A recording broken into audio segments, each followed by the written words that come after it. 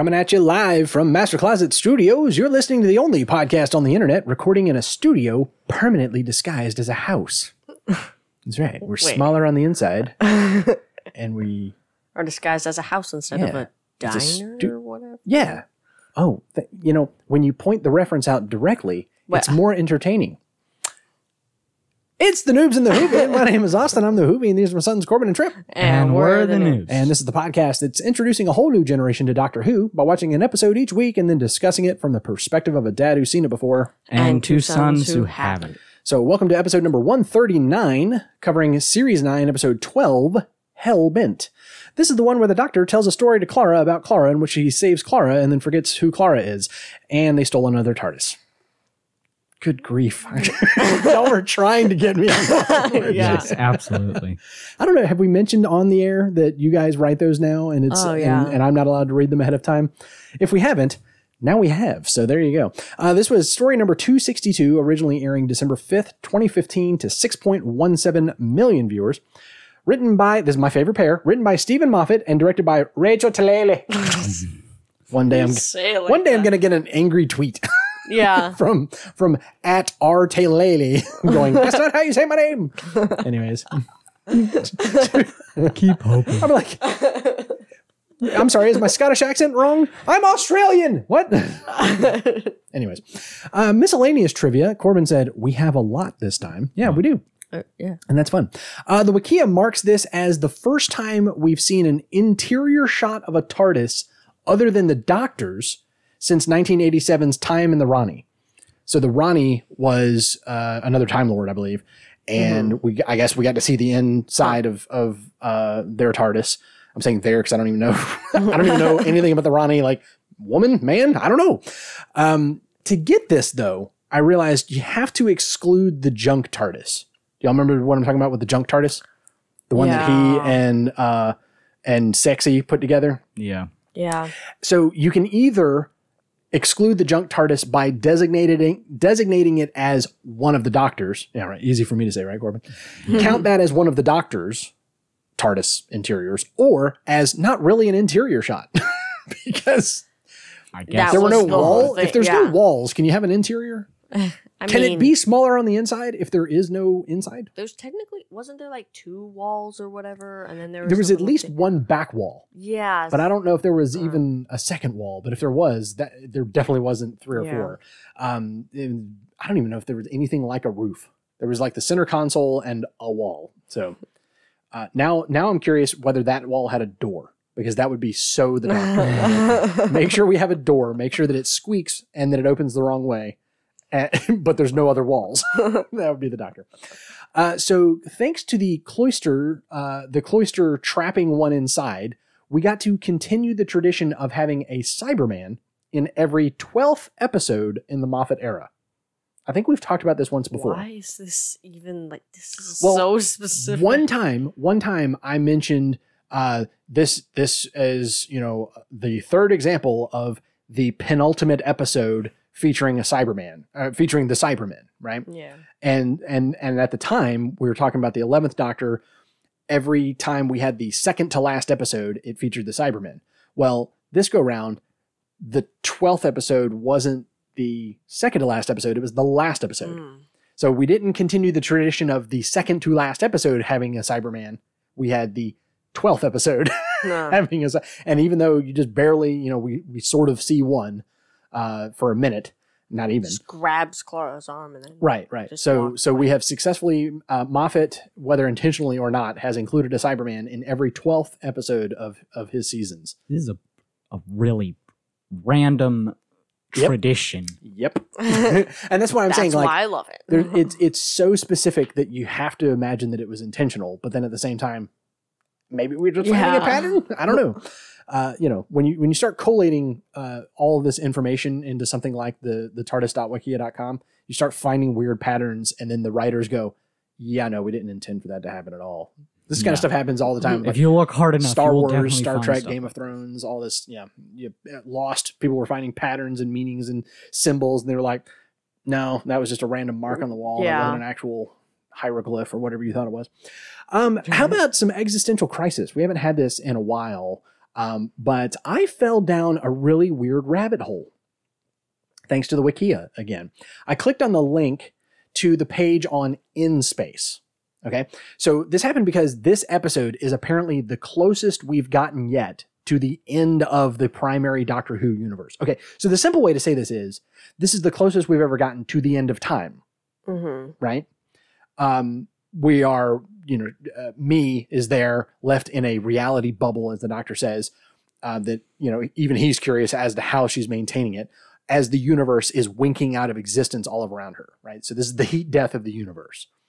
But on a broader, Wikia scale, this is the end of what they call the primary Doctor Who universe, which is called normal space or In Space for short. Very creative name. Yeah. Well, there's In Space and E Space apparently. And there's E-Space. Yeah, there's things, right? Oh my gosh, that had to have come from the 80s. Probably. I don't know. E-Space. E-Space. Oh. Like if it was the early 2000s, it would have been I-Space with a lowercase I and a capital S. So here's the existential rabbit hole that I fell down. Okay. So I'm going to just read this quote from the Wikia. According to the 11th Doctor, the universe was born alive, but it could only become aware of itself by developing sensors across its surface known as life forms, each of which suffered from a temporary delusion of separate identity during data collection, called consciousness, but in reality had little to no individual existence. And this is from the prose story, The Day of the Doctor. So I don't know if that's not comic, that's more like book form. So I don't know if that's a novelization of the story that we know as The Day of the Doctor, or if it's a completely other thing with the same title. I didn't look that far. But I was like, my brain broke. So the universe was born alive. The universe is a living thing. And all of us life forms, whether that be sentient beings or even like the dog, are sensors spread across its surface to understand itself. And we have no real individual separate identity. We're all actually just part of the larger source. And all of this data collecting that we're doing that we call consciousness is really just relaying information back to the universe. And I was like, my brain broke. I have heard, I know Neil deGrasse Tyson said this, but I don't remember if he was quoting somebody else, but he said that human beings, so far that we know of, we're the only example of this that we've ever encountered, but human beings are the universe's way of thinking about itself. I guess. You getting that? You getting that? Because we're all stardust, right? We're all made of stardust. We're part of the universe. And so when we think about the universe, we are the universe thinking about itself. And this just said that in an even more, oh, and by the way, so therefore you're not an individual. You're just, essentially that makes you a neuron in the universe's collective brain. Yeah. So at any rate, on that high note right there, we'll move into the cast section because we also had some interesting stuff with the cast. So we met, we didn't meet. We saw again the General. We actually saw him last in The Day of the Doctor. He had a fun little line where, when they say, "Are all 12 doctors, flying around right now?" And he says, "No, sir, all 13." And the guy and the General says, 13. I didn't know when I had it so good. And there was a classic Who connection there. I don't remember. The 11th General. Now this is interesting. We've not dealt much with multiple incarnations of other Time Lords. Okay. We've dealt a little bit with multiple incarnations of the Master, right? Because we saw the first version of the Master that we saw. Mm-hmm. And then we had the guy who was the Master but didn't know it. Y'all remember this? Where he was in the fob watch, and then it turned out he was he turned out to be the Master. And then we had Missy, but in this, and we don't have numbers for them, okay? But we have a definitive number because the Doctor asks the General, "Which regeneration is this?" He says 10th, which makes him the 11th General, right? And so the 11th General that we met in The Day of the Doctor and that begins this episode was played by Ken Bones. That's the actor who played him. He's done some stuff. The one thing I did notice in his IMDb listing is he did a lot of Bible movies for some reason. He was in like AD, The Bible Continues. He was in The Bible, the miniseries. He was in Exodus. He was in several different Bible movies. So I don't know if like he's somehow like he's that guy, like Charlton Heston is Moses, or something. I don't know. Then we see him regenerate into the 12th general, and we'll talk in a little bit about more details about that. The 12th general was played by Tania Miller, and she played a character named Kay in Banana and then Cucumber. And those were miniseries. We've actually talked about these one time before. Remember we had, what was the Grunt? That was the first trans actor to play a trans character in Doctor Who. Oh, and I mentioned that she was also, or that they were also the first trans actor to play a trans character in British television history, as well as American television history, because of Banana, that miniseries. And I think Cucumber must have been a sequel, follow-up miniseries or something. Those were both Russell T Davies joints.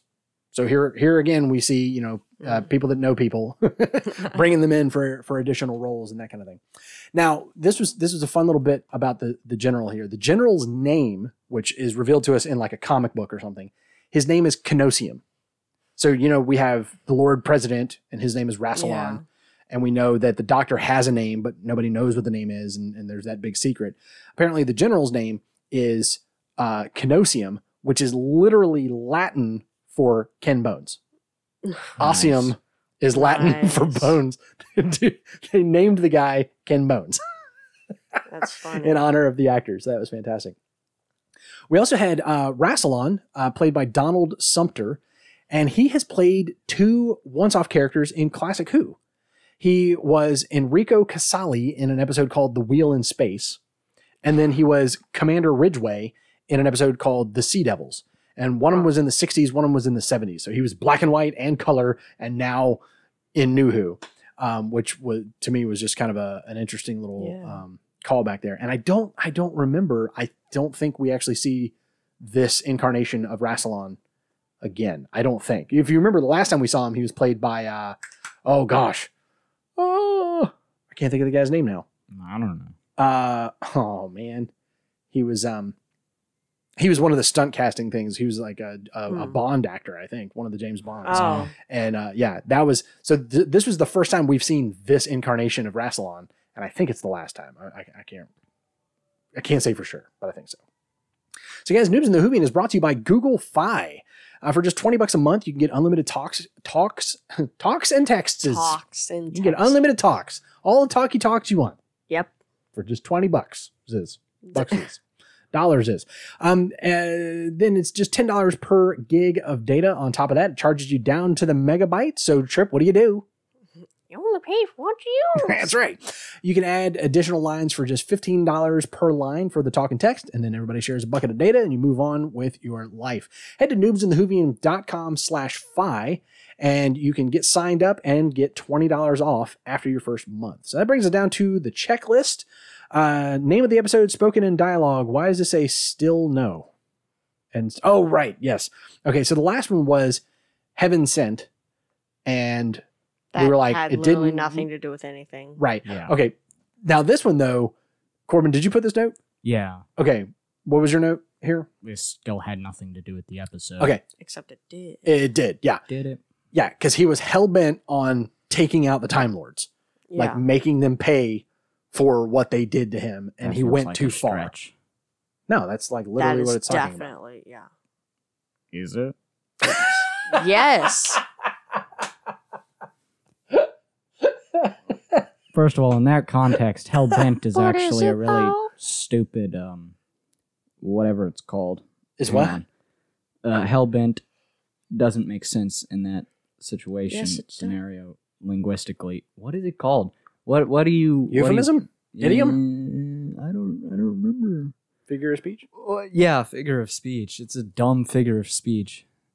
And I don't understand. he's- That's the figure of he's speech. hell-bent on taking down the Time Lords. What does that even mean? What? Are you... It's like saying bound and determined. That's also dumb. Are you Okay. arguing Doesn't make that any the sense. phrase Okay. that we Yes, are using I am is arguing stupid? that phrase makes no sense. Talk to the person who made it. Like, They're dead. what? Yeah, they're definitely. I'm sure they're dead. Yeah, they're dead. Well, first of all, it was probably Welcome to this week's episode of combined. Corbin Has Feelings. Yeah, anyways, that's dumb. But also, I did not get that at all. It's like, oh, he's hell-bent on taking down the time. That wasn't even really what all he was doing. He was just, That he was went the after whole Rassilon, and then he was also trying to get Clara back. This was like, kind of, he was wanting two different things.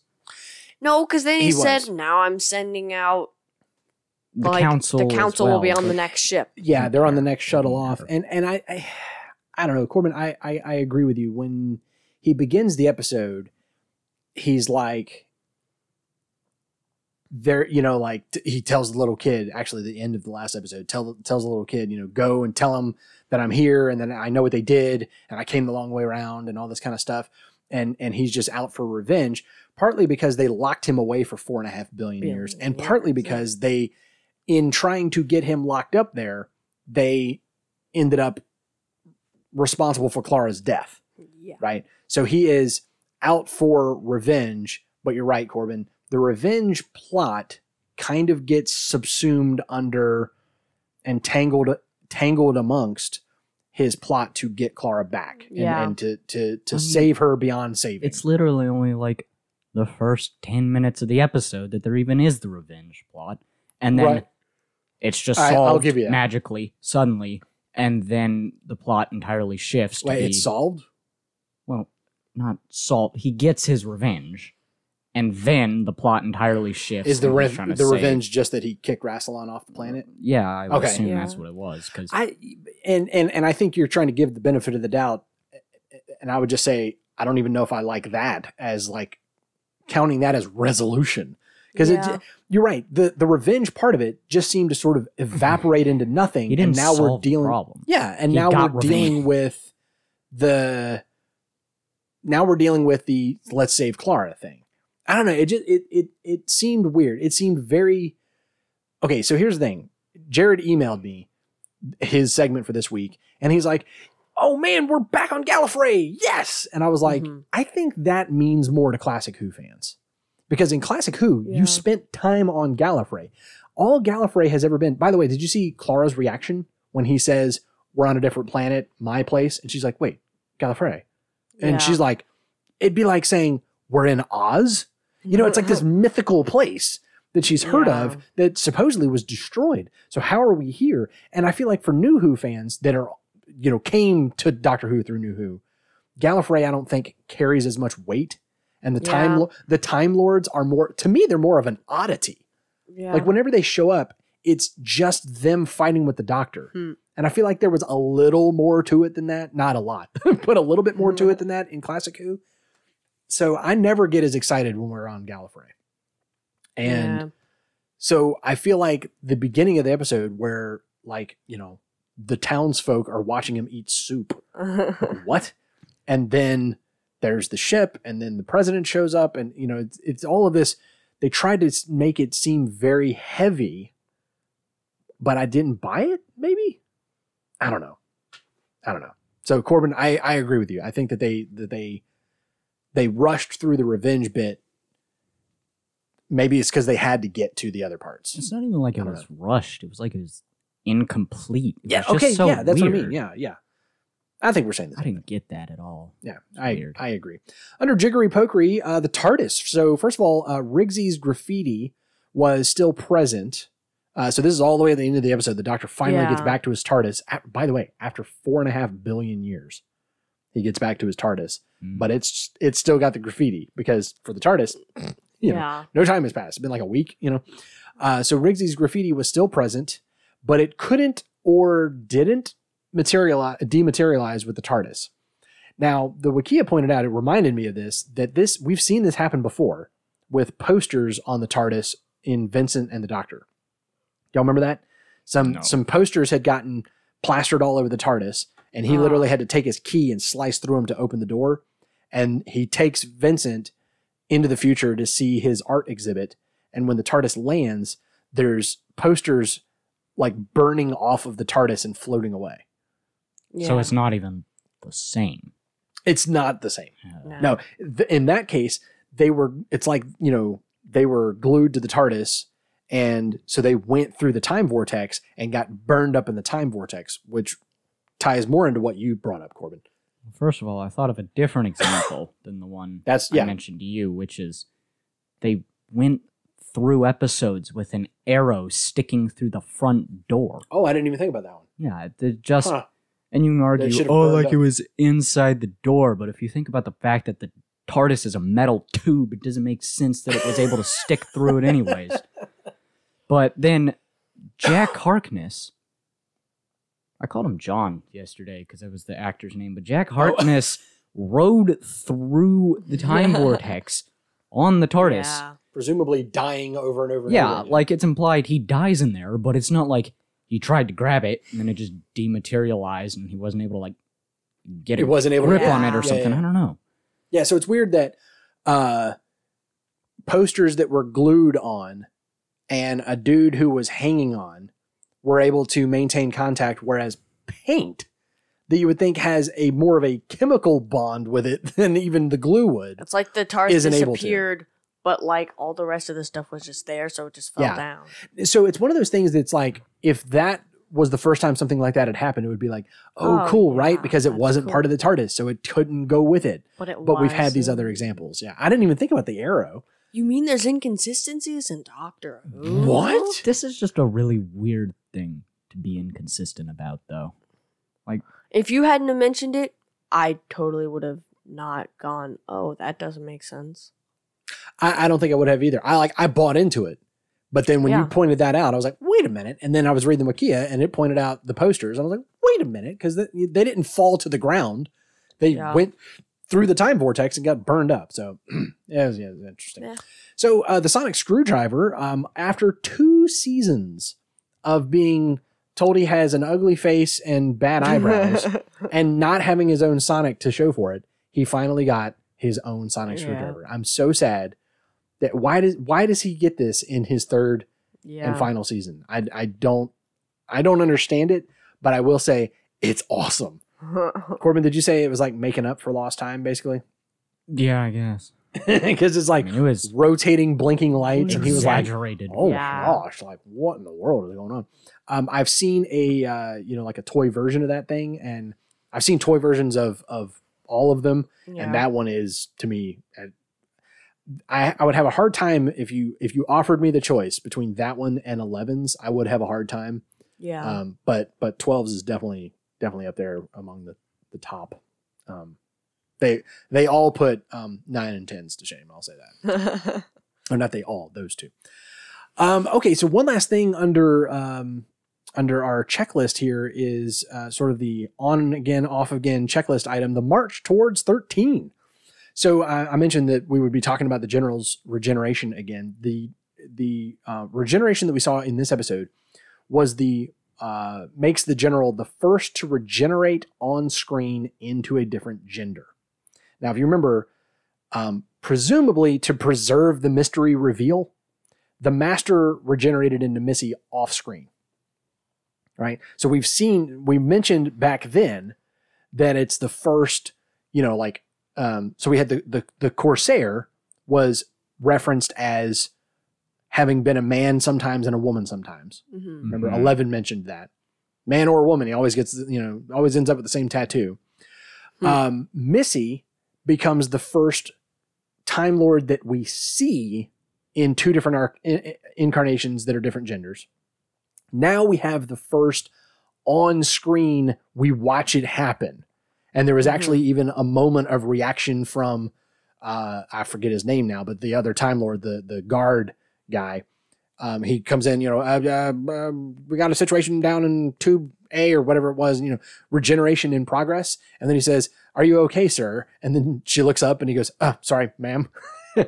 And what did she say? Do y'all remember her response?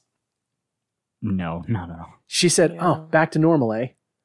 Oh, yeah. So apparently the Wikia interprets this to mean that the 11th incarnation, the one that we've Ken Bones, is the only male incarnation. They assume that she had 10 female incarnations and then him, and then the 12th incarnation, she says back to normal. So that kind of sounds like, that checks out. Yeah. Certainly not more than 2 or, Yeah. even 3. But yeah, it kind of makes sense there. Now, apparently the first live gender swapping regeneration actually happened on an audio adventure called The Black Hole 2 weeks before Hellbent aired. So this was one of the Big Finish audios. You had a Time Lord regenerate and swap genders. I don't even know if it was male to female or female to male. Swap genders, and it happened in the episode. So that's technically the first one to happen live. Yeah. But this was the first one on screen. And again, that's usually where we take our cues, not so much from the comics and the Big Finish audio. So let's see. Other stuff we noticed. I wrote down in the notes, was that the diner from The Impossible Astronaut? Yeah. And then, yes, it was. The doctor confirms it. What were we going to say, Corbin? Oh, except apparently it was in the wrong place. Oh, yeah. It was across town or across the Yeah. street or something like that. Yeah. I had forgotten all about that. I had forgotten. I remembered the reveal that A, Clara was going to be in there, and that B, it's a TARDIS. Yeah. I remembered that. I did not remember it being the same diner. So when he walked in there, I was like, wait a minute. And especially with it being in Nevada. I thought it was interesting. It was still in Nevada, but just on the wrong side of a different street Yeah. or something. Like, why Yeah. why was it that close, but not all the way? I don't know. Now, when the doctor first enters the diner, I recognized, and I think, Trip, you and I kind of made eye contact when the song Don't Stop Me Now was playing on the jukebox. And I was like, or not on the jukebox, on the radio. And I was like, oh, that's familiar. Why is that familiar? Like that version of it. But I couldn't figure out why. Didn't then he started playing the guitar and we were off to other things. That was the cover by Foxes that she sang on The Mummy on the Orient Express. Y'all remember this? Oh. You remember on The Mummy on the Orient Express? Where it was Foxes slow. had right, yeah, and remember we Yeah. talked about how there was this lingering zoom in on her face, and I was like, oh, she must be somebody famous, and then it turns out, yes, she's like Grammy award winning artist that I've just Yeah. never heard of or whatever. And they had done an entire music video about this, one version that had clips of Doctor Who, and then a more orchestral version that didn't Yeah. have the clips and whatever. That was that version. And I was like, oh, that's pretty cool, because that was, Nice. especially with that being an adventure that these two had been on, the Doctor and Clara. Yeah. Let's see. What does this say? Oh, Corbin, is this you? yeah. So Oh, yeah. That's a good point. Go ahead. So Clara, right at the end of the episode, she opens that door that looks like it leads to a supply The men's closet room. or something. Or yeah, the It was the men's room that the 11th Doctor walked out of. Oh, wait, really was it? Yeah. Oh. So she walks through that door, and she lands in the TARDIS console room, Right. which means that the inside of the diner was still the outside of that TARDIS. Yeah. That's so funny. That's really trippy. I was Huh. wondering about that. So yeah, because with the police box TARDIS that we know and love, you open the door and you're in the console room. Yeah. The Master's TARDIS presumably is like that. The one of the things about the Master was that his chameleon circuit did work, but yeah. but for some reason, very often he would show up as a Roman column for some reason, which is really weird. So imagine a guy walking into imagine 5 people walking into a police box. That looks weird. Imagine a dude walking into a column. That's just bizarre. Yeah, it's just bizarre. Just opens up a door. What? But yeah, so in this case, you have to you can open up a door, go inside, and be in a diner, And then and then walk into a TARDIS. yeah, and then open up a second door. And what's crazy about that is that that means that there was a radio in there. There was lemonade. Yeah. There was stuff in there. What is all that? Is it because we've never really talked about the chameleon circuit? Like, is it holographic? Is it telepathic? Because normally in Doctor Who stuff is telepathic. So is that telepathic lemonade? Or like You can eat there all was day. the name of never my get punk band in full. middle school? Oh no, I had another thought about that. But telepathic lemonade. Go away. I mean, if the chameleon circuit can make it look like anything, Yeah. I can certainly imagine that it could look like a full diner that you could walk into That was just I guess, yeah. really weird. Okay, so that brings up an interesting thing. This is not really a spoiler, but okay, so the first Doctor would open up the door of a police box, and then there would be a camera flip. Now you're inside, and these giant doors would open up, and the outside of those doors looked like the inside of the doors. They didn't look like police box doors, right? And we've talked about that before. And I don't remember throughout Classic Who, I don't remember if that ever changed. But once we get to New Who, for sure, when you're inside the TARDIS looking at the doors, you are looking at the inside of police box doors consistently, right? Mhm. Yeah. One thing that is going to change with the 13th Doctor, and I thought this was just a really interesting little touch. Normally you have the TARDIS walls, like you're standing in the control room looking at the TARDIS walls, and then in the middle of a wall, there are doors, right? And the 13th Doctor's, you have to go like one step further. So when you are in the TARDIS looking towards the doors, you see the 3 walls of the TARDIS, of the police box. Does that make sense? Oh. So it's more like you walk through the door and you're in the police box, but then where the back wall should be, it just opens into the TARDIS. Oh. That's really weird. It's a subtle difference. It's a subtle difference, but it's almost like if you took, because one of the theories is that the TARDIS is like the interior of the TARDIS is like another dimension or a pocket dimension. So the door is more like a portal to that dimension. Yeah. That's one of the theories. So it's like they took the portal and shifted it from the front door to the back wall. Yeah. And it's just, it's so subtle. And I've never heard anybody else talking about it, which drives me bonkers. So I'm sure now that I'm saying that, I'm sure someone's going to point out there's an entire blog dedicated to the 3-walled TARDIS or something like that. So, Right, yeah. .com. Trademark. All right. Let's see. What else do we have here? So the Doctor says every story ever told really happened. Stories are where memories go when they're forgotten. 11 said something similar to this. Remember, he said, we're all just stories in the end, really. Why not make it a good one, eh? And then Clara says, maybe some of them, some of the memories that become stories, maybe some of them become songs. And I just love it when Doctor Who gets all poetic like this. Yeah. Right? But that was crazy that the Doctor says every story ever told really happened. That does Really? sort of, yeah. Hercules is real. Apparently, yeah. No, in So is some Mickey Mouse. dimension. Right. And stories are where memories go when they're forgotten. Well, who forgot it? And why do we get the story? Yeah. Transdimensional or something? I don't know. Apparently, the internet is going to rise up at some point. Yep. Did y'all catch that handy little throwaway line that the Doctor just, boy, that was a war. Wait, what? And Clara even says, huh? And he's like, no time, like moving along. He also just threw out the Cloister Wars, which Yeah. does Jared have anything to say about that, or is that just never heard of before? I don't know. I don't know that. Again, I don't know Classic Who, but I think this was the most we've ever gotten. I don't think the cloisters have ever been mentioned before, like as a place at the bottom of the Citadel in Gallifrey. Oh, yeah. And the Cloister Wraiths and the Cloister Wars. And now we know that the cloister bells in the TARDIS have something to do with that, or I don't know. Like that's what it made me wonder. Is the TARDIS somehow connected to those cloister bells, or is it a different set of cloister bells? Like, what does that mean?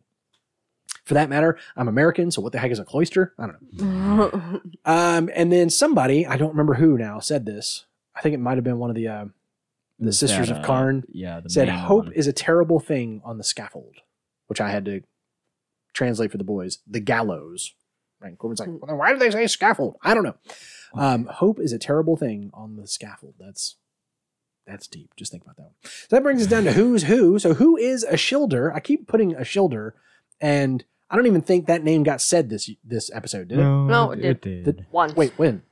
A few times. Oh, the Doctor said, Clara, you remember Ashildr, which I thought was a weird thing to say. I know for him it's been 4.5 billion years.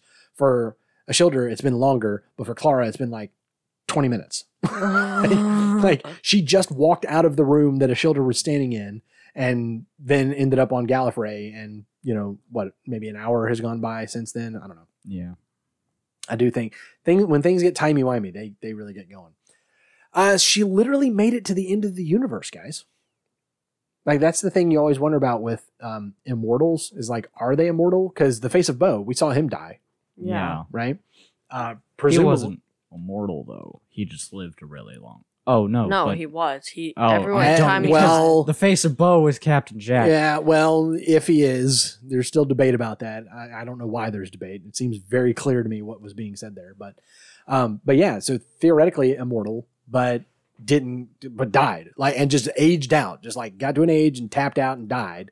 Ashildr made it to the end of the universe. She says, "Doctor, do you know why we run?" And he says, "Because it's fun." She says, "We run because we know the summer can't last forever." To which the doctor says, "Yes, it can. You just have to steal a time machine." Two, The doctor- actually. Well, then there's that. We did ask the question, why in the world does me know what was happening with Clara? How does she know that? Yeah. There's no conversation about this, I don't know. right? I She's was all gonna knowing, say yeah. if you are around forever, you'll probably hear about things like that. But it was happening like relatively close. Yeah, the only person, Time. there's only a handful of people that even knew that the doctor pulled her out of there. Yeah. And how would that information have gotten to her? Anyways. And then after living for untold billions of years, she got into a time machine to just keep on going. She didn't have a time Yep. machine before this point. Like the You're right. the Time Oh, Lords that's aren't a good the only point. people who have made time machines. Oh in yeah, this she didn't have a universe. time vortex manipulator or something? Yeah, something. Anything. Freaking Captain Jack in the 54th century, I think. it yeah, was. just so close in time. He already was able to travel in time. Yeah, and she was able to sustain a reality bubble. He was human. She was human. She should have seen this or heard about it. Like, oh, and the humans can travel in time now. Oh, let me go grab one of those so I can keep living forever instead of forever till the universe ends. Yeah, that is an interesting point that I didn't think of. But I love the idea of the immortal who escapes even the death of the universe. Mhm. Like, she got to live all the way to the end. So here's my math, right? The doctor had spent 4.5 billion years in the confession dial, presumably from the present time, from 2015, right? Yeah. Roughly 4.5 billion years to catch up with the Gallifrey and the Pocket Universe. He then goes forward from there to get to the end of In Space and meet up with me, Who's which playing chess with herself. Yeah, that was sad. oh, that's interesting. Well, I mean, who else are you going to play chess with? Why are you playing chess? Why is this game still around? It's been so long. I mean, it's classic. It's not that classic. But yeah, so she is, billions of years down the road. And so the time difference between 1300 something and 2015 is completely negligible when you tack onto that 4.5 billion years and then some. Mhm. So she's been around for billions of years, and then she just hops in a time machine to run away and escape even the end of the universe. Yep. I love that. I love She's the idea. older than the Doctor. Huh? By a lot. She what? She's older than the Doctor. Yeah. Well, No, no, she- No. because the Doctor has Yeah. now lived Oh, well- 4.5 billion years, but she's also But she lived that 4.5 Farther. billion years plus whatever additional time he went forward. yeah. Yeah. And by the time we get to 2015 with the incident with the Raven, she was already almost as old as the Doctor, right? She would have been 700 and something years old. Yeah. So, of course, I guess he was 2000. But anyways, when you add on 4.5 billion, the difference between Yeah. 700 and 2000 evaporates. It just Doesn't matter. completely goes away. Yeah. You could be off by 1 million or 2 and it would not matter at all. So who is Clara? She says, nobody's ever safe. I never asked you for that. Here again, we have her basically, saying, let me be me and stop worrying so much about it. No one is promised tomorrow, but I insist on my past. So she's about to get erased the way Donna was. And she's like, no, I may not be safe in the future, but I will not lose my past. I will not lose Yeah. that. And that was amazing. So she's going back to Gallifrey and taking the long way around. What? that's exactly what that was her last line, right? She says, right, to Gallifrey, and then like wink at the camera, the long way round. When the doctor said he went to Gallifrey the long way round, it took him 4.5 billion years.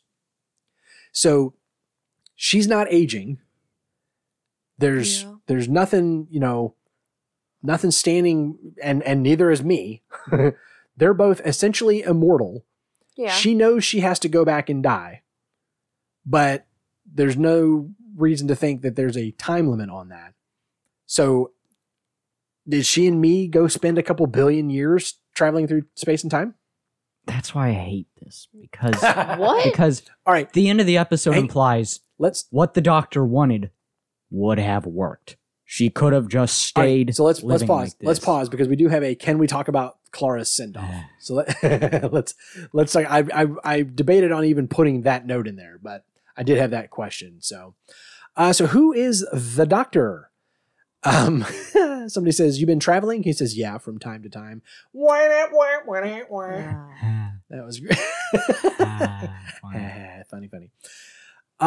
Let's see. The Lord President says, "You know what I have out here in the drylands where nobody matters? No witnesses." To which the doctor says, "Me too." And the president's facial Facts. reaction is just like no non-recognition at all, followed by, "Wait, what?" Oh my gosh, that was brilliant. The doctor is from Space Glasgow. It's so dumb. I love it. Yes, Glasgow. Space Glasgow. I love that. They tell him, drop your weapons, and the doctor drops his spoon because when he fought Robin Hood in Robot of Sherwood, he used a spoon instead of a sword. The Lord President says to him, "How many regenerations did we grant you?" He's like powering up his power glove or whatever he's about to zap him with or whatever. He says, "How many regenerations did we grant you? I've got all night." Now, the interesting thing is, so, he's saying like, "I'll kill you as many times as I have to." The interesting thing there is nobody answered the question. And the closest thing that we've gotten to an answer to this question is at some point prior to this. I forgot to write down which episode. The doctor says he doesn't know how many regenerations he was granted. So there's all these fan theories swirling at the time that maybe the doctor can now regenerate indefinitely. And that's how we, so this may have been the final nail in the coffin of how long can the doctor go? Infinitely, right? Forever. Yeah. So that's where it's at the end of this episode. The doctor, not the doctor, the one of the soldiers says, the first thing you notice about the doctor, Corbin, read my typo. The first thing you notice about the Doctor of Who. The line was the Doctor of War, and I was writing it while other things were happening, and so I wrote the Doctor of Who. The first thing you notice about the Doctor of War is that he's unarmed. For many, it's also the last. Oh. Yeah, right. Somebody says to the doctor, "This is no time to play." He says, "It's the end of the universe. It's the only time I've got." Here we have the doctor reminding Clara that he has a duty of care, right? This was going all the way back to the beginning of Capaldi's time. This was what I kept hinting at and bringing up, that we were going to see more and more of this, is that the 12th Doctor, though he's not, big into hugs and all these kinds of things, he loves you like a grandpa, and he had a duty of care. It was his responsibility to take care of her. And that's a little bit more of an old world type of concept than we're used to seeing, and that we have been seeing with the other doctors. A duty of care. He kind of flips out at one moment and says, "At this moment, I'm answerable to no one." This is kind of the Time Lord Victorious speech from the Waters of Mars. And I find it interesting that the doctor, we find the doctor in this spot when we're at the end of something, right? So at the end of his time, before, with the David Tennant specials, he kind of loses it, right? The 11th Doctor maybe doesn't lose it and go overboard, but he definitely does something unusual. He stays in one place for centuries, right? And here we have the 12th Doctor, like, just losing it. I am answerable to no one, and like, I'm going to take down the Time Lords and anybody that stands in my way. Me reminds us and himself that he doesn't like endings.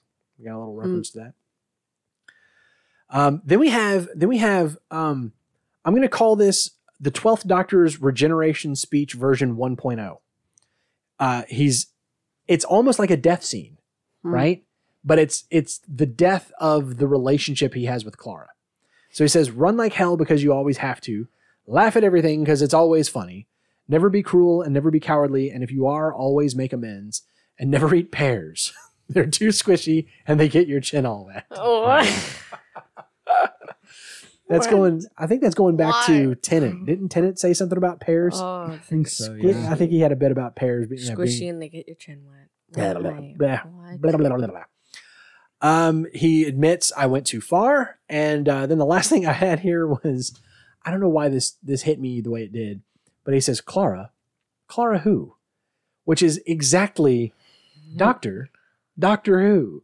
I don't know. The parallel there just tickled me a little bit there. So, guys, Noobs in the Whovian is also brought to you by listeners like Victor, Jared, and James. If you, like they do, find value in what we do and you want to give a little bit of value back, here's what you do. Doobie-doobie-doo. I do this for y'all. Yeah. I don't even know. Like the listeners have probably already skipped forward 30 seconds, so they probably never hear this. Yeah. I don't even know. I can only hope that they do. So I just do this for you guys. So guys, for as little as $1 a month, you can be an ongoing patron. For $5 a month, you be a second level patron. We never did name the new tiers in honor of the 12th Doctor, so it still says Fez and Bowtie. But because bow ties are cool, you'll get a shout out on the show. Each week we will mention your name, like Victor, Jared, and James.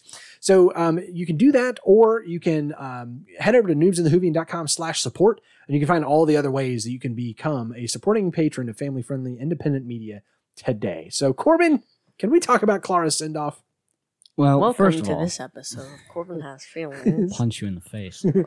Hey, we're getting fan feedback. I've had like 3 people mention, I can't wait for the next episode of Corbin Has Feelings. So it's when you really cut loose and bare your soul that you connect with the listeners. Yeah. Well. Yeah, well. Yeah. That was his reaction. Yeah.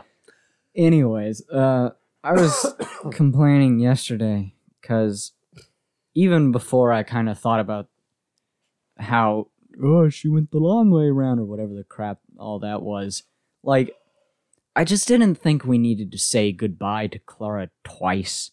Okay.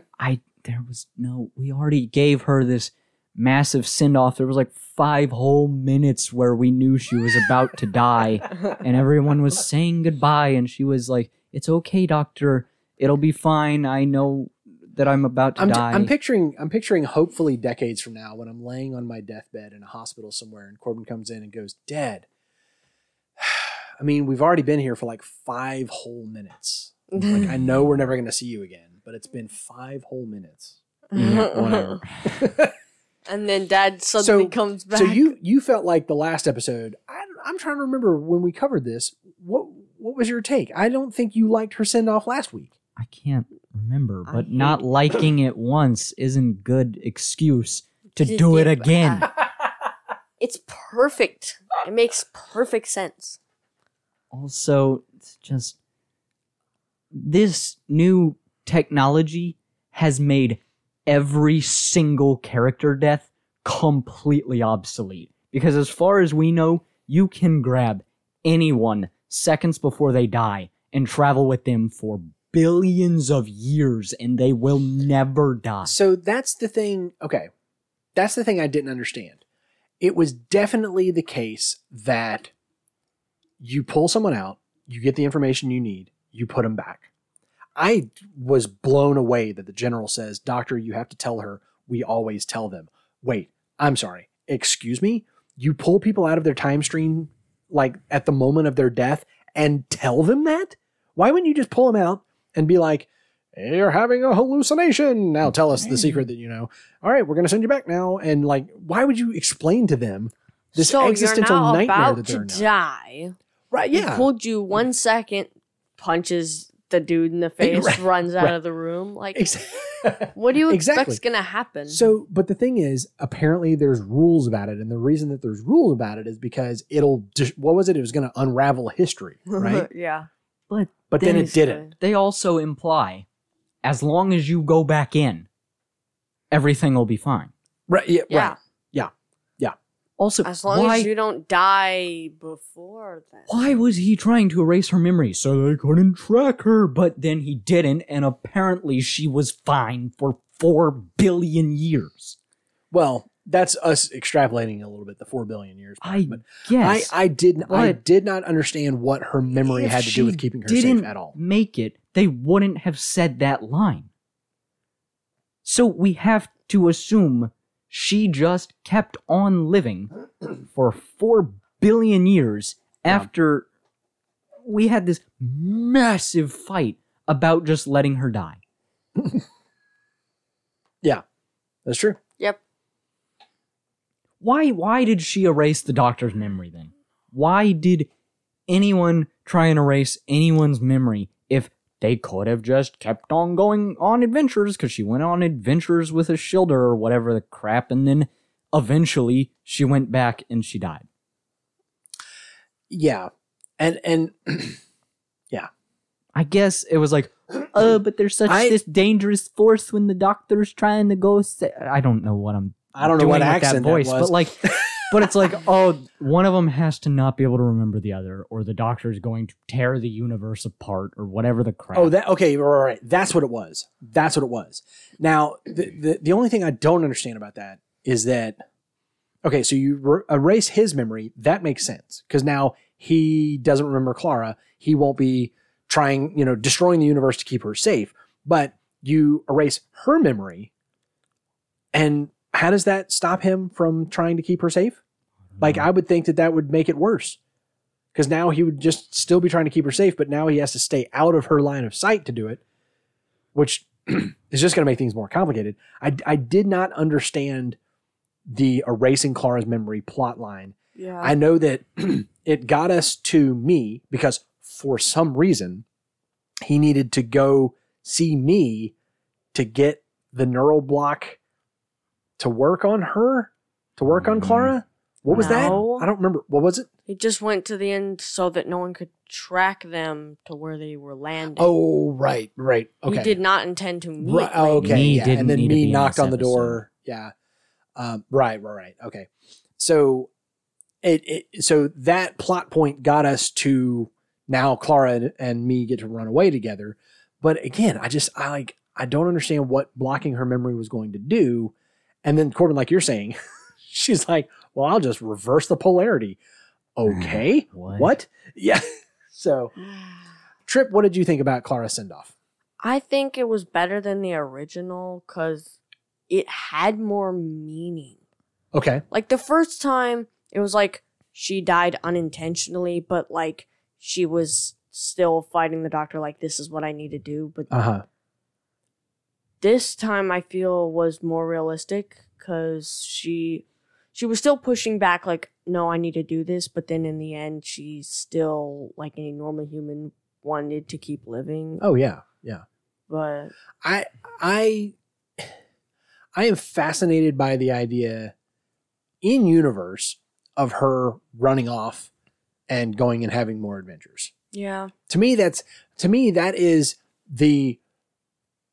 as perfect for the end of her storyline as Amy and Rory growing old together and dying in 1950s New York was for their story, because that's what they wanted. That's what they were building towards. And one day they were going to have that life. And unfortunately, the only way that they were ever going to get that life is if they were somehow cut off from the doctor. And in the same way, Clara had to keep having adventures, had to keep taking the risk, had to keep essentially being the doctor, right? Mm. And the idea of someone who lived all these thousands or millions of lives throughout time, as the fractured echoes or whatever, now having control of where she's going to be and when she's going to be, just seems right for my liking. I love the idea of the double fake out death that we got last episode. I don't know how it was received by fans at the time. But if y'all remember last week, we talked about how this was the first on-screen permanent death of a companion since Adric. And I had to we had all those qualifiers, and I had to be careful. And I even said in that episode, I was like, I I don't want to spoil anything, but this death, what you saw, was final. And I wasn't lying. Yeah. Because in the end, she will, presumably, she's good to her word, and she will go back there, reinsert herself into the timeline, and die. Right? Yeah. So the death we saw was final. There's just a potentially 4 billion year gap in between the moment before she died and, you know, her second to last heartbeat and her last heartbeat. Presumably there's a gap there that we weren't aware of, but the death still occurs. Yeah. Because the universe is still going. I guess. So I guess it's still, I guess eventually she made it back. One last thought. I have to mention something completely unrelated that I found so weird. All right. Remember when we went to the end of the universe looking for these aliens that might or might not have existed, and then they started knocking on the door or whatever? Those, remember the ultimate... Yeah. Oh, yeah. Hiders or whatever.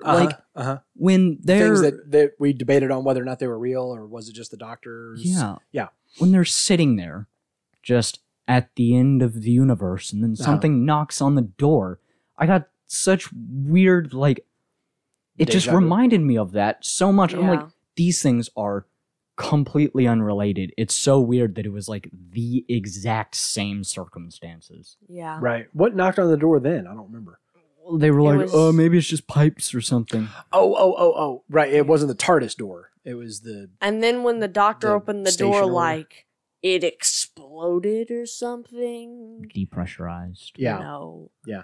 Yeah. And the Wikia pointed out, this is not the first time that the doctor has been to the end of the universe. Yeah. Like, we've been there with the master and the humans that have turned into little flying head drone things or whatever. Utopia and a couple other ones. So anyways, so that brings us down to our classic Who connections. Let's hear what Jared has to say to us this week. Hello, noobs in the Whovian. This is Jared with your classic Who connections for Hellbent. So in this episode, the doctor checked how many regenerations the general had gone through before he shot him. Essentially, he was making sure that he had a regeneration left so that he wouldn't completely die when you shot him. And the general replied 10. And so then he shot him. So he's like, and that's when he compared to regenerating to man flu or death to man flu for Time Lords. So anyway, the Doctor had a similar exchange in the 5 Doctors in the Death Zone, but that was between the 1st and the 5th Doctors, so not just making sure they each had some space left to go for their regenerations while they're in the Death Zone there. So we've got these characters, the Shobogans, sorry, I forget how they pronounced it, if they even said it in this episode. It went by so quickly. But anyways, the doctor says that people think that he stole the moon and the president's wife, and that's due to rumors spread by the Shobogans, and they are the indigenous people to Gallifrey. So even Gallifrey has trouble with who really should be living where on the planet or have power or wherever. And anyway, as we grapple that in modern life, so which is the real question is which is copying which, the show copying reality or reality copying the show? I don't know. Anyway, so they're the indigenous people to Gallifrey. They're first mentioned in The Deadly Assassins. That's really how this is a classic Who connection in the serial, The Deadly Assassin. The 5th Doctor, he was, I think, the first Doctor to be named Lord President of Gallifrey, if memory serves me, and that's what I could find on research. So the 5th President then pretty quickly vacates the position when he runs away from Gallifrey again. And so once again, we see him reclaim the title and then leave. So this is something that's happened in Classic Who a few times. It seems like whenever the Doctor, brings it upon himself to go back to Gallifrey, then or the situations bring him back to Gallifrey, he reclaims the title and then vacates it and leaves. So but that's not the first time we've seen him be Lord President, and that's why he could be Lord President, because he's been it before. So Clara and me in their TARDIS console room, we see that that's very similar to the first Doctor's TARDIS console room. We also see that the chameleon circuit gets stuck. That's much like the Doctor's, and of course that goes back to Classic Who. I mean, that's a little connection there. And me theorizes that the Doctor could be the hybrid himself because he could be half human, half Time Lord, and that could be the hybrid. The Eighth Doctor in the TV movie Doctor Who talked about his lineage, that he could be half Doctor, half Time Lord. He wasn't really talking about the hybrid prophecy. That's sort of a New Who thing, but he talked about that he could be half human, half Time Lord. And finally, we see the return of Rassilon. I know that's not really the first time we've seen it in New Who, but Rassilon, of course, being a very Classic Who character and is one of the original Time Lords. He founded Time Lord technology and society, and I mean he's very important.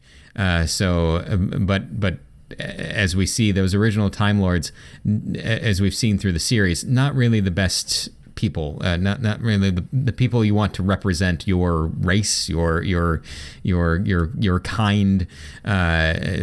Omega, Rassilon. Then there's the Other. Those are the three founding Time Lords, and that's literally the title that he has. The Other.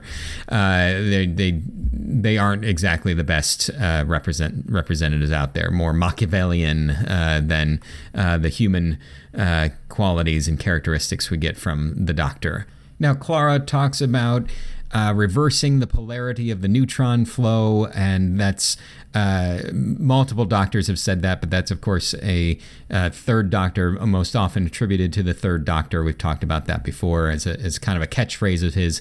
And finally, I love that we had the original Time Lord leader, president, commander costumes with those headdresses and shoulder pads and everything. And I love that they're in there because they're so like 1970s. I think that's kind of when they're introduced. We really with the third Doctor saw the Time Lords for the first time, other Time Lords than the Doctor, and saw those costumes. And I think that's like in the 70s, it's like, okay, we've got these sci-fi leadership from another planet, concept. What's it going to look like? And that's the type of thing that they'd come up with. And it's so totally impractical, and no one would, I think, ever really do that in real life, I would think, but maybe, who knows? But it's just, it's hilarious to me, and I love that they actually brought it back and we got to see it, an updated version, version for the modern day.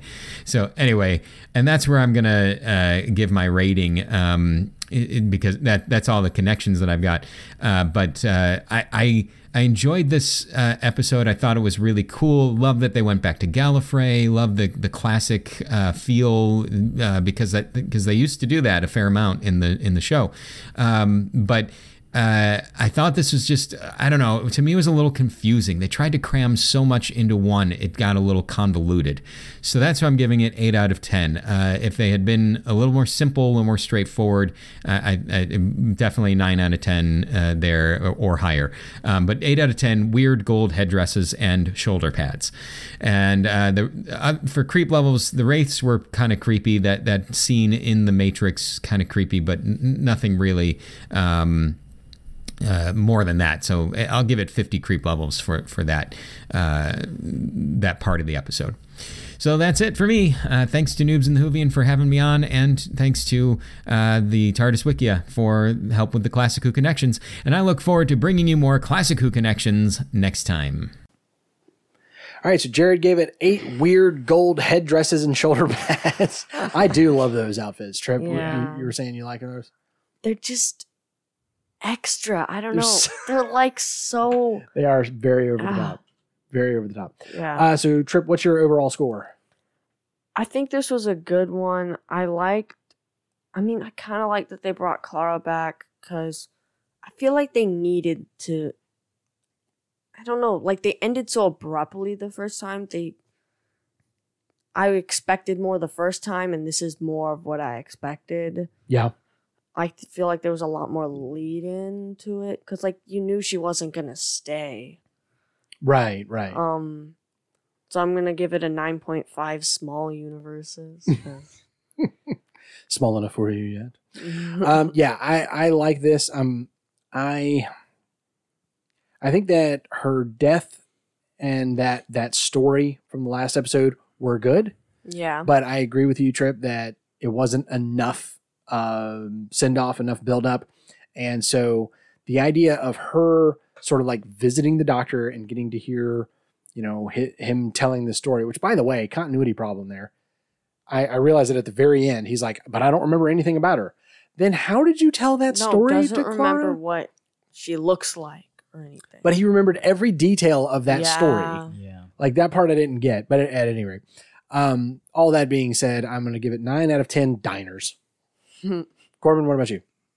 Obviously, I don't like this one very much. And I think I've kind of pinpointed...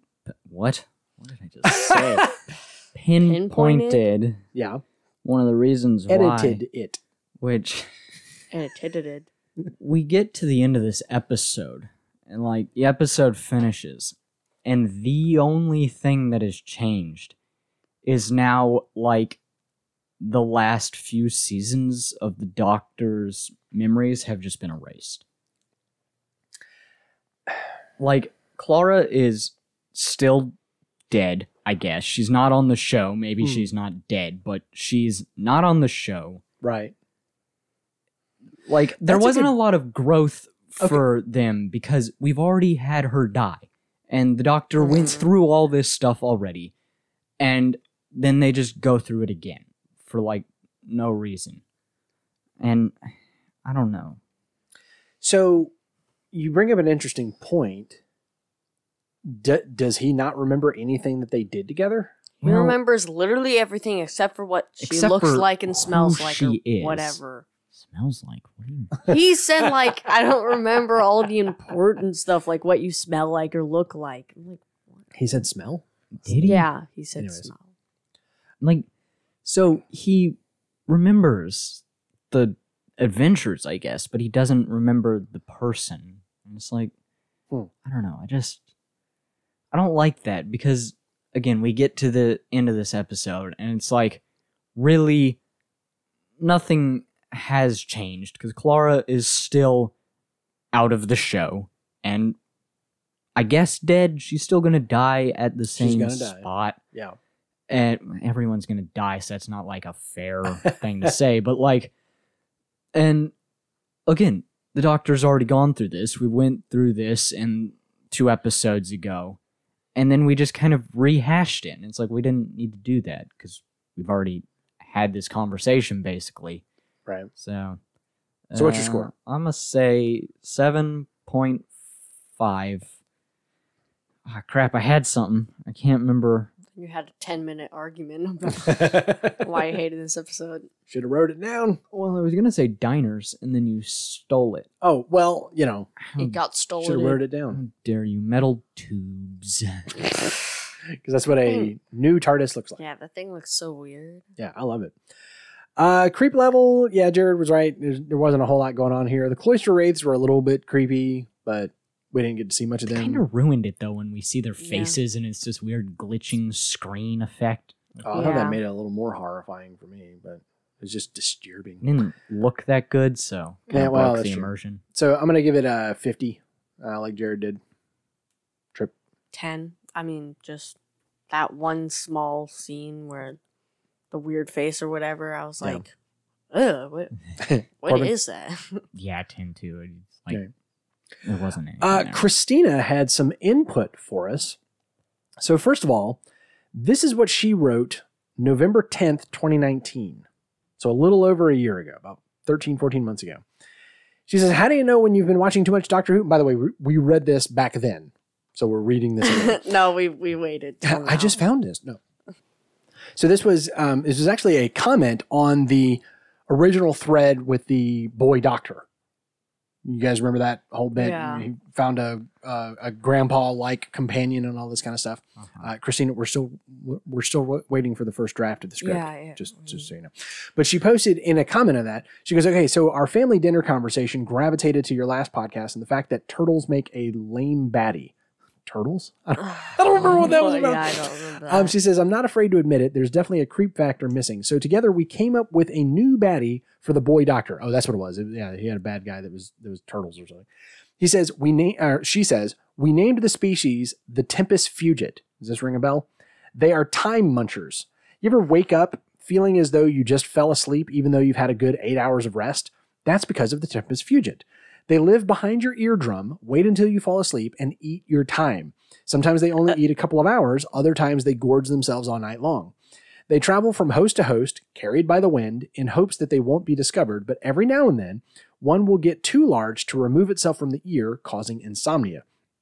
The twist is, this baddie isn't an alien. It's indigenous to Earth and is older than the human race. There are always a few time munchers about, but every 673 years, they appear in great numbers, making nearly everyone a haggard mess. Kind of how cicadas come around every 17 years. The last time we dealt with them was in 1347, but it was overshadowed by the plague. Anyway, next time you wake up tired, try cleaning your ears. Our family is hoping your family has a very happy Thanksgiving 2019. So she wrote that so that in context, 673 years later would be 2020. So she just commented like a week or two ago, hey guys, did y'all notice the Tempus fugit last year? No, huh? Conveniently overshadowed by a plague? And I'm like, oh my gosh! Conveniently overshadowed by a plague. Yeah. So she called 2020 in November of 2019. That was amazing. Let's see. Then she wrote this a couple of weeks ago. This was, she was trying to get this in time for our episode on Heaven Sent, but because of our timey-wimey, wibbly wobbly schedule, we're reading it now. So she said, Heaven Sent, what an episode. I honestly can't figure out if I absolutely love it or hate it entirely, but I can tell you this. If you are in need of cheering up, do not, I repeat, do not watch this episode. Skip it completely. It is far better to wonder what happened in the one show that you missed than to be thrown into the pit of despair. Don't even think about getting out. Jeez, I don't think it could have been any more depressing or creepy. Between that nasty looking Dementor / mummy hybrid and the thought of using your last bit of energy to bring yourself back so you can use your last bit of energy to bring yourself back, I'm going to give it 1,000 out of 500 creep levels. Trip. Wow. She says, I was left with a few questions. Where was the rest of his skeleton? We actually talked about that on the episode. Why did just the skull survive? And she puts survive in quotation marks. The skull survived. Why did all the other rooms reset so much faster than the room he began in? How old is our dear doctor now? One thing was for certain, though, his love for Clara. His persistence, perseverance, dedication, and determination to getting out of his personal hell just so he could avenge Clara is proof positive he cared deeply for her. Sniff, she says. And whoever put him in that hell should be terrified. Like I previously stated, I'm not sure if I loved it, after all it was very well told, or hate it, because of how they put, how could they put my doctor through all of that? So it is either a 10 or a 1 out of 10 doctors pushing a TV around the TARDIS. Remember he kept taking the view screen and swinging it around the center console? I thought that was great. Her son Xavier says it's a 9 out of 10. Oh my gosh, those are all his skulls. In all caps with 3 exclamation points. She says, by the way, can't wait to hear the Corbin Has Feelings part of the next podcast. I told you. It's getting traction. Yep. Join us next week for a spin-off podcast. Corbin Has Feelings. Did I complain on that episode? Yeah, you did. Well, no, because so she would have been, the last thing she would have heard was Face the Raven. So it would have been you complaining about Clara's death in Face the Raven. That's what she was thinking about her there, death again. Well, guys, that brings us down to the game plan. Next week, we are moving into the Christmas episode, The Husbands of River Song, featuring, to Trip's utter amazement, River Song. Oh my God. Then we are covering Doctor Who the movie. I think I said this last week, but I'm going to reiterate. We're having a little trouble getting this one nailed down. It appears to be on BritBox, but I'm not 100% sure if it's on the BritBox you can get through Amazon. So you can actually just go to britbox.co.uk and sign up.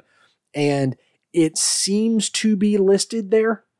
And so hopefully it is there. So we're actually going to, I'm going to go turn our Amazon BritBox back on and see if I can find it there. And if I can't find it there, I'm going to go try the actual BritBox.co.uk, which I told Jared, I'm not even sure if we can sign up for that in the US. I don't know if that's like some countries you can't do Netflix. I don't know. So oddly enough, though, it is not streaming anywhere in America. Like you just like even to buy, like I can't pay money to rent this on Amazon. That's how bad it is. Even the Blu-ray, I was just going to buy the Blu-ray, but the only Blu-ray I could find was Region 2, which is UK, which means it wouldn't play in our DVD player. So I'm like, I'm hoping that one of our 2 BritBox avenues works. So I'm going to do that this week and report back on the episode next week. So that should give you a week to be able to figure that out. Otherwise, I kind of don't know.